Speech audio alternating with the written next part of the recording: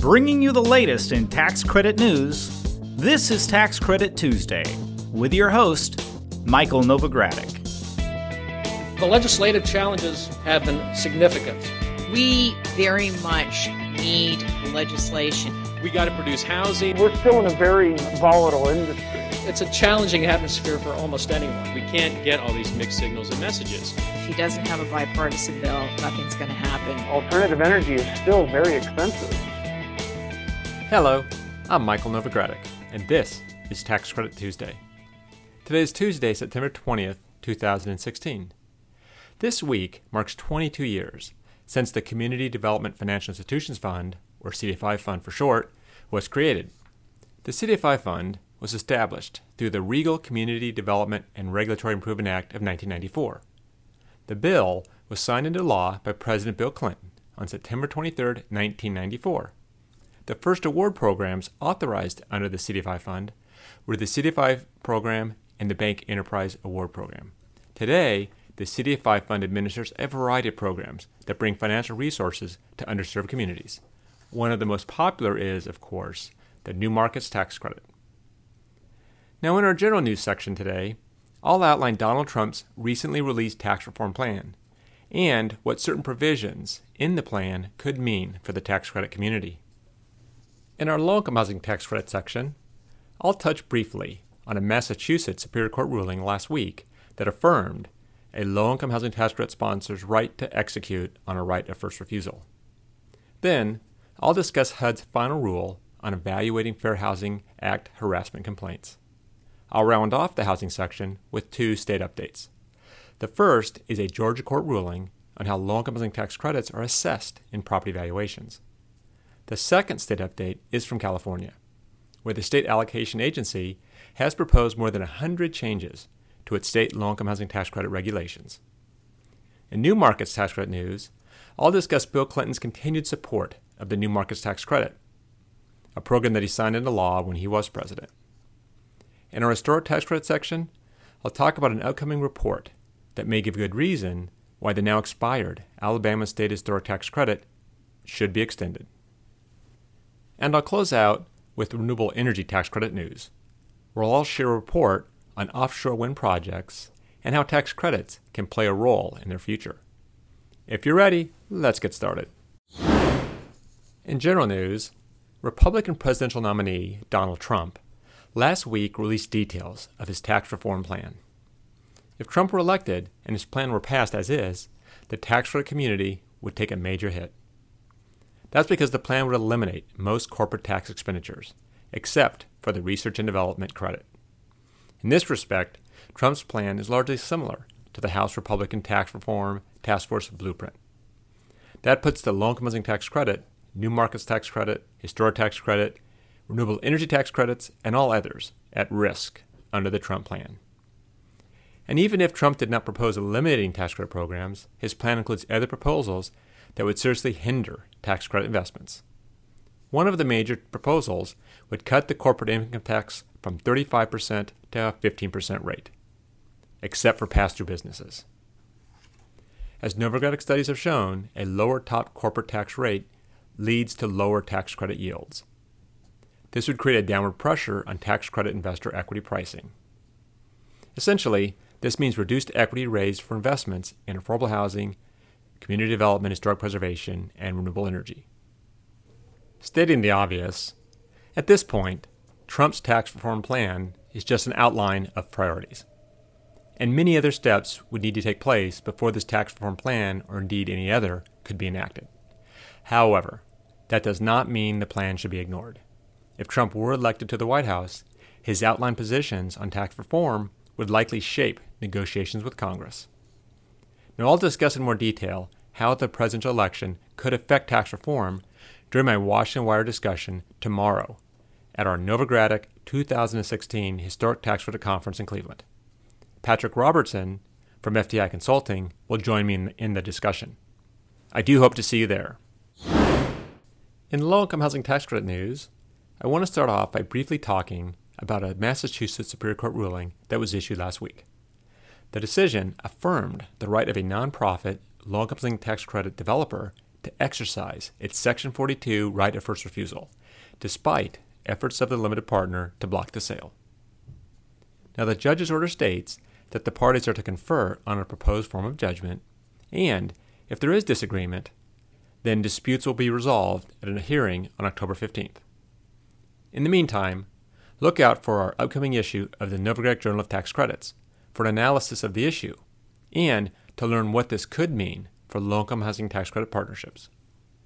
In other housing news, HUD last week posted a final rule on how it will evaluate complaints of quid pro quo harassment and hostile environment harassment under the Fair Housing Act.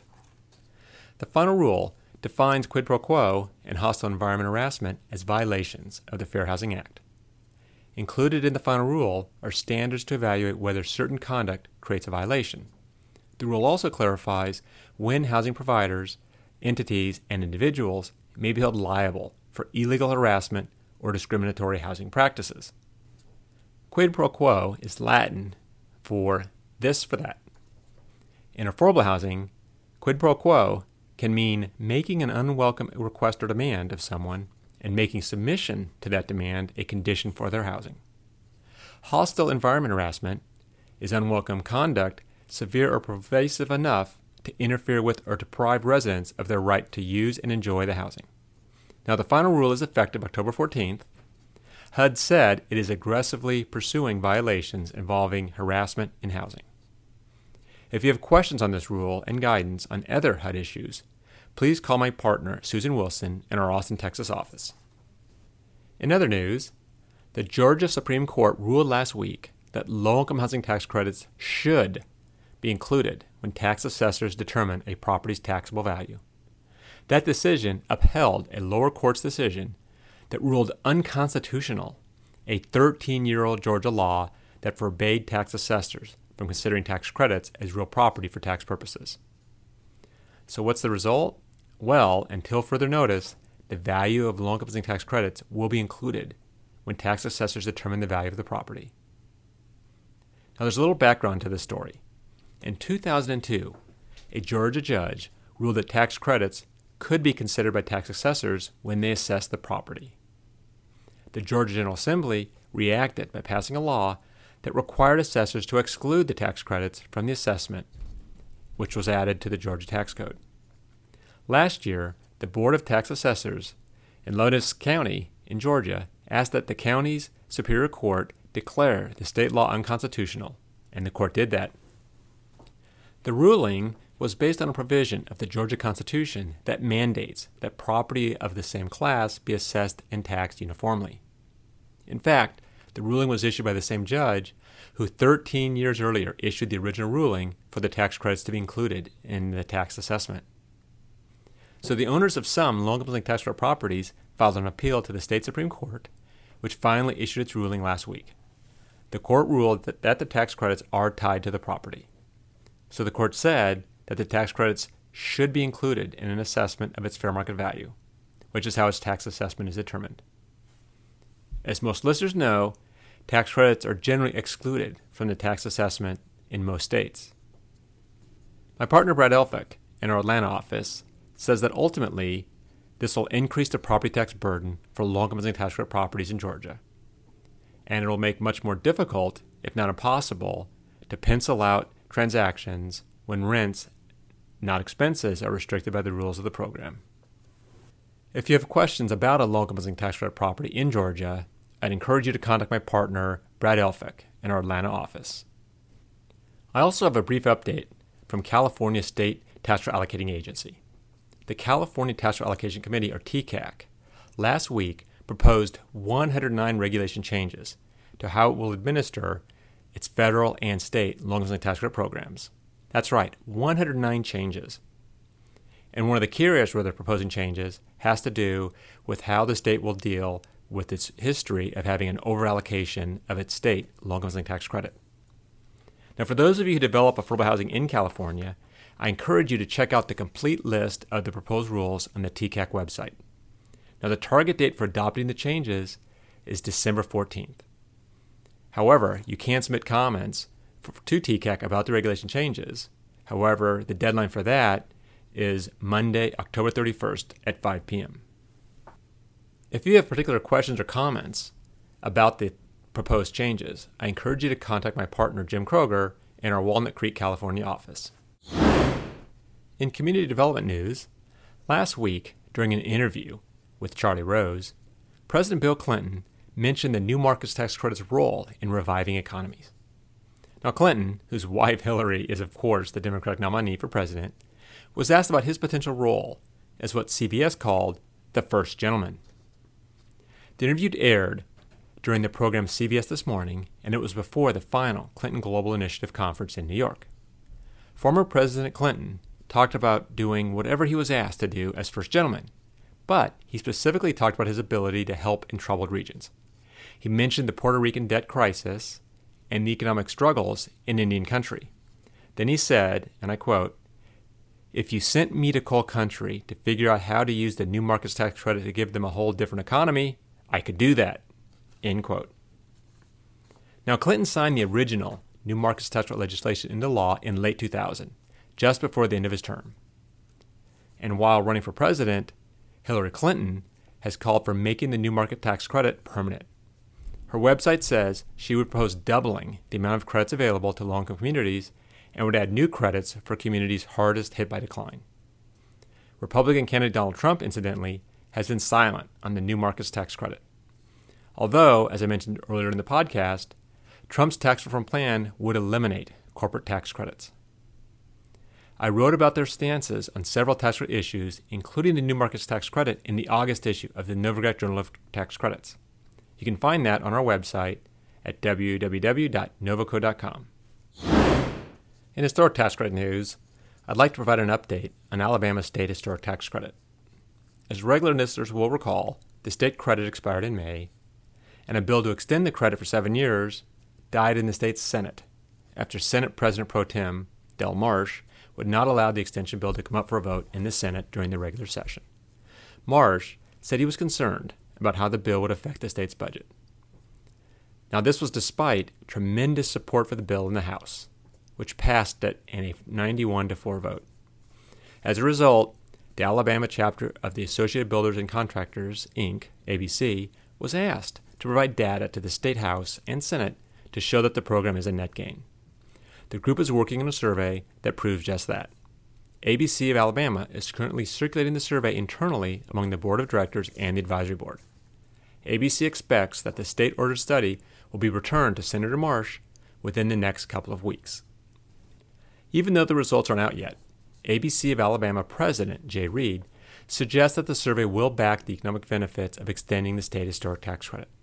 Reid said, and I quote, "If the elected officials are looking for facts, those will certainly be indisputable," end quote. ABC of Alabama is also looking for people to join a statewide coalition for advancement of historic tax credits for 2017. We will discuss the state of state tax credits at our Novogradac 2016 Historic Tax Credit Conference tomorrow in Cleveland. And if you're in town and haven't had a chance to register yet, you can still do so at www.novoco.com. In renewable energy tax credit news, the U.S. Department of Energy and U.S. Department of Interior have jointly produced an updated national strategy for developing offshore wind energy in the United States. The report came out just as the first commercial offshore wind energy facility in the United States will begin operation in Rhode Island. That is expected to happen before the end of 2016. Now, by the end of 2015, the U.S. Department of the Interior had awarded 11 commercial leases for offshore wind development that could support 14.6 gigawatts of capacity. Among other things, this joint report outlines how tax credits help in renewable energy growth. Federal incentives, such as the production tax credit and the investment tax credit, have helped drive significant growth in renewables. The report said that this is particularly true in land-based wind and solar energy. Because of the capital-intensive nature of offshore wind development, the ITC is even more critical. Continuation of the ITC may be a significant driver for offshore wind development in the near future. To learn more about the report, go to the Department of Energy's website at www.energy.gov. Well, that brings me to the end of this week's report. Just a reminder, though, the deadline to submit nominations for the Novogradac Journal of Tax Credits Developments of Distinction Awards has been extended to this Friday, September 23rd. These awards recognize excellence in developing properties using low-income tax credits and/or HUD financing within the past year. Please consider submitting a nomination for your own development or someone else's. You can find nomination materials at www.novoco.com. That's it for now. I'm Michael Novogradac. Thanks for listening. This weekly podcast has been brought to you by Novogradac & Company, LLP. Archived discussions are available online at www.novoco.com/podcast or by subscribing to the Tax Credit Tuesday podcast in iTunes. Novogradac & Company, LLP is a national certified public accounting and consulting firm with offices nationwide. Learn more about our professional services at www.novoco.com.